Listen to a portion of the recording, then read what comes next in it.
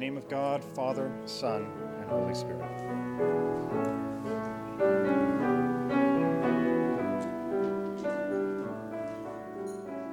I got the parable of the shrewd steward. It's the passage everybody wants to preach on. There was a huge argument over who was going to get to preach this week. I had to fight for this slot.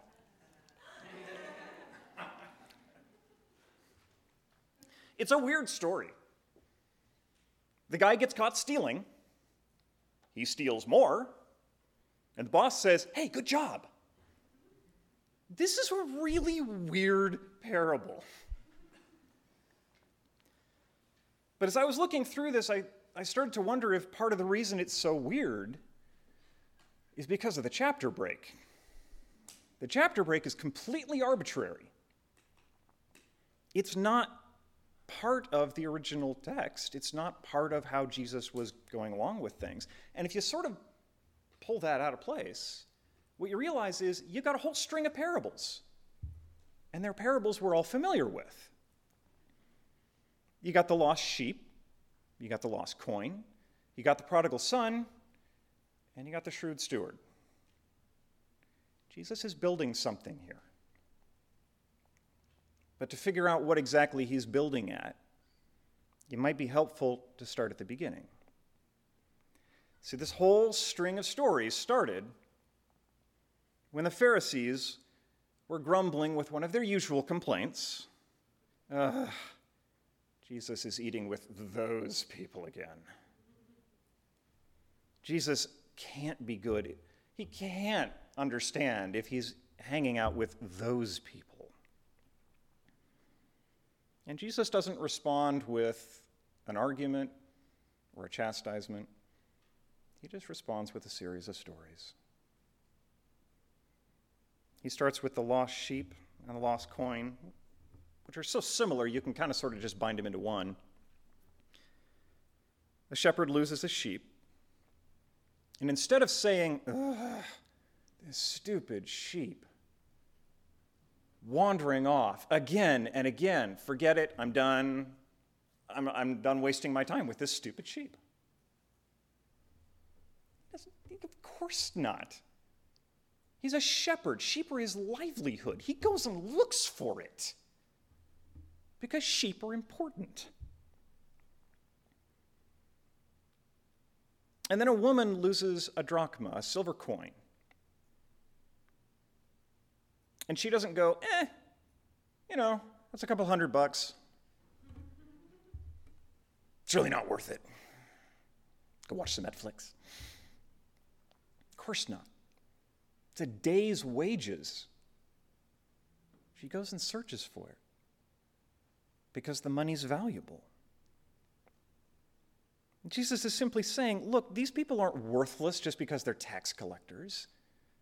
They're not horrible. They're not irredeemable simply because they're sinners. They're people, and people are valuable, so I'm going to go look for them.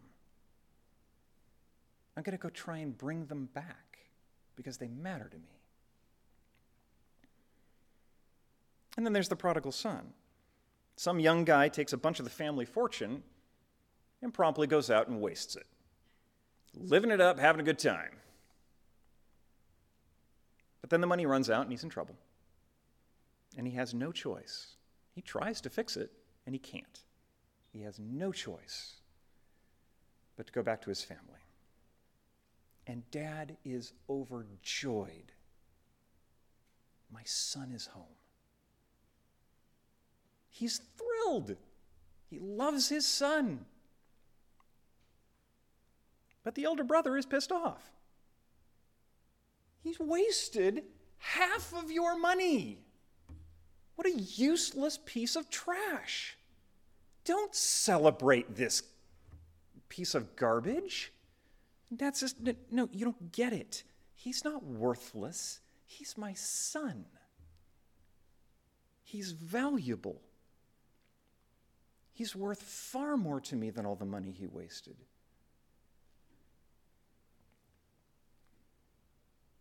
And then we have the shrewd steward. And of course, you can just tie that right in. Okay, admittedly, it's a stretch. But I think actually there's some very significant similarities. See, both the son and the steward start out under authority.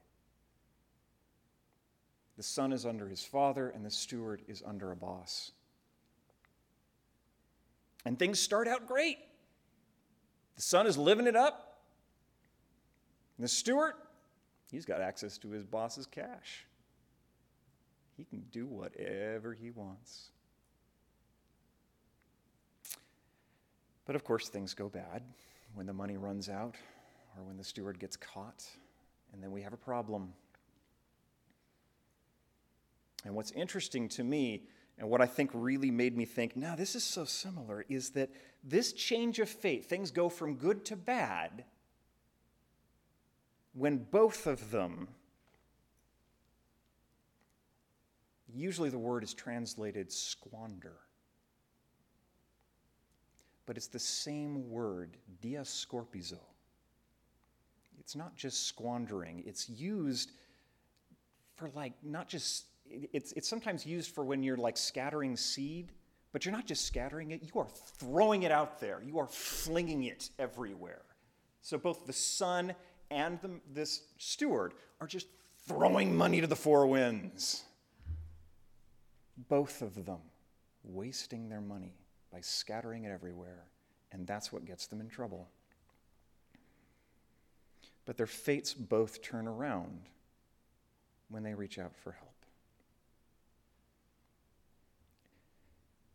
And I think it's that reaching out that's the point. Because when the chips are down and when things are really bad, what's going to help you? People. Because people are the most valuable thing of all.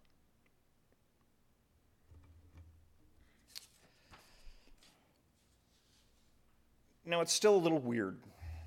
The reality is the shrewd steward parable is still strange. But I think maybe it's so strange because of a subtle point, maybe even not so subtle point, that Jesus is trying to make with this. Right after he finishes the parable, he says, the sons of this world are more shrewd in their dealings with one another than the sons of light. He's saying they get it. Thieves understand that people are valuable. Tax collectors understand that people are valuable. Sinners know that people are valuable. Pharisees, why don't you understand that people are valuable?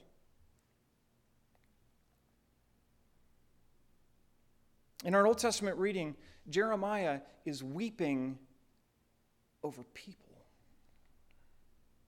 He's not mourning over all of the treasures of Israel that are being stolen. He's not weeping over the temple being destroyed, though those things are worth mourning. But primarily, he's hurt because people are hurting. And in the epistle, Paul says, pray for all people because God wants all people to be saved. Not just the good ones, not the ones that are doing it right, not the ones who have all nodded their heads at me and said, yes, Jesus is Lord. People are valuable, regardless of who they are. I want all people to be saved.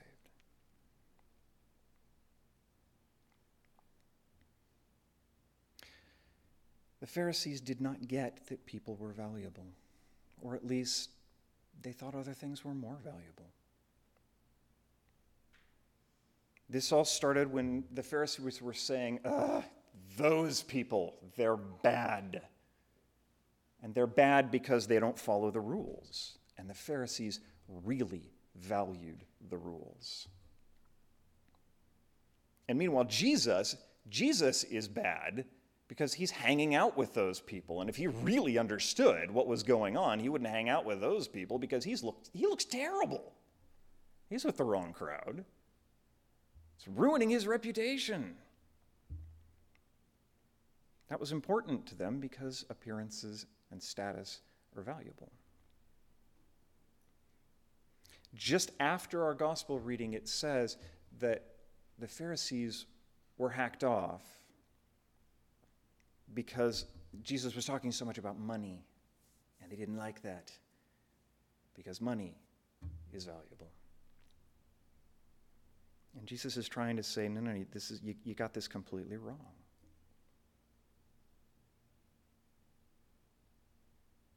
Break the rules if you have to, if it means you're going to help people, because people matter. Don't worry about how you look or your status. Make the right connections regardless of whether they're the right people, because people are valuable. Use your money to make friends. Jesus says it flat out. Because your money might be valuable, but your friends are more valuable. And just for the record, the science backs that up. There's enough psychology that says, if you actually spend your money on other people, it makes you happier. Don't spend it on yourself. Spend it on other people. Now, is that to say that rules are unimportant? Of course not. We need structure. Is money evil? Not at all. We need money to have a functioning economy. And are appearances and status bad? No, that's just built into how we're designed. All of these things are important, but not as important as relationships. Not as important as loving one another. Not as important as people. And everything else, your money, your status, your rules, your structures, all of that should be at the service of people. The reality is, we're all like the Pharisees at least once in a while. There's something in our hearts that we value more than people at least once in a while. I know I have far too often a tendency to value my own feelings of safety and comfort more than I value people. Some people value their success more than other people. Some people value money or looking good or doing it right, or the liturgy, or the rules, or whatever it is. But God values people.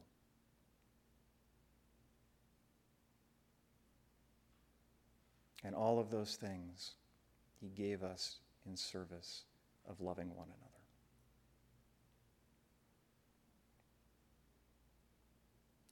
So, Lord, I would ask, as we ponder what is in our own hearts, help us to be honest with ourselves about what we value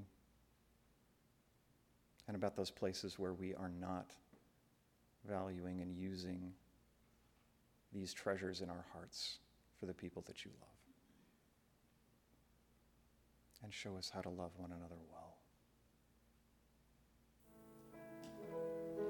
In the name of God, Father, Son,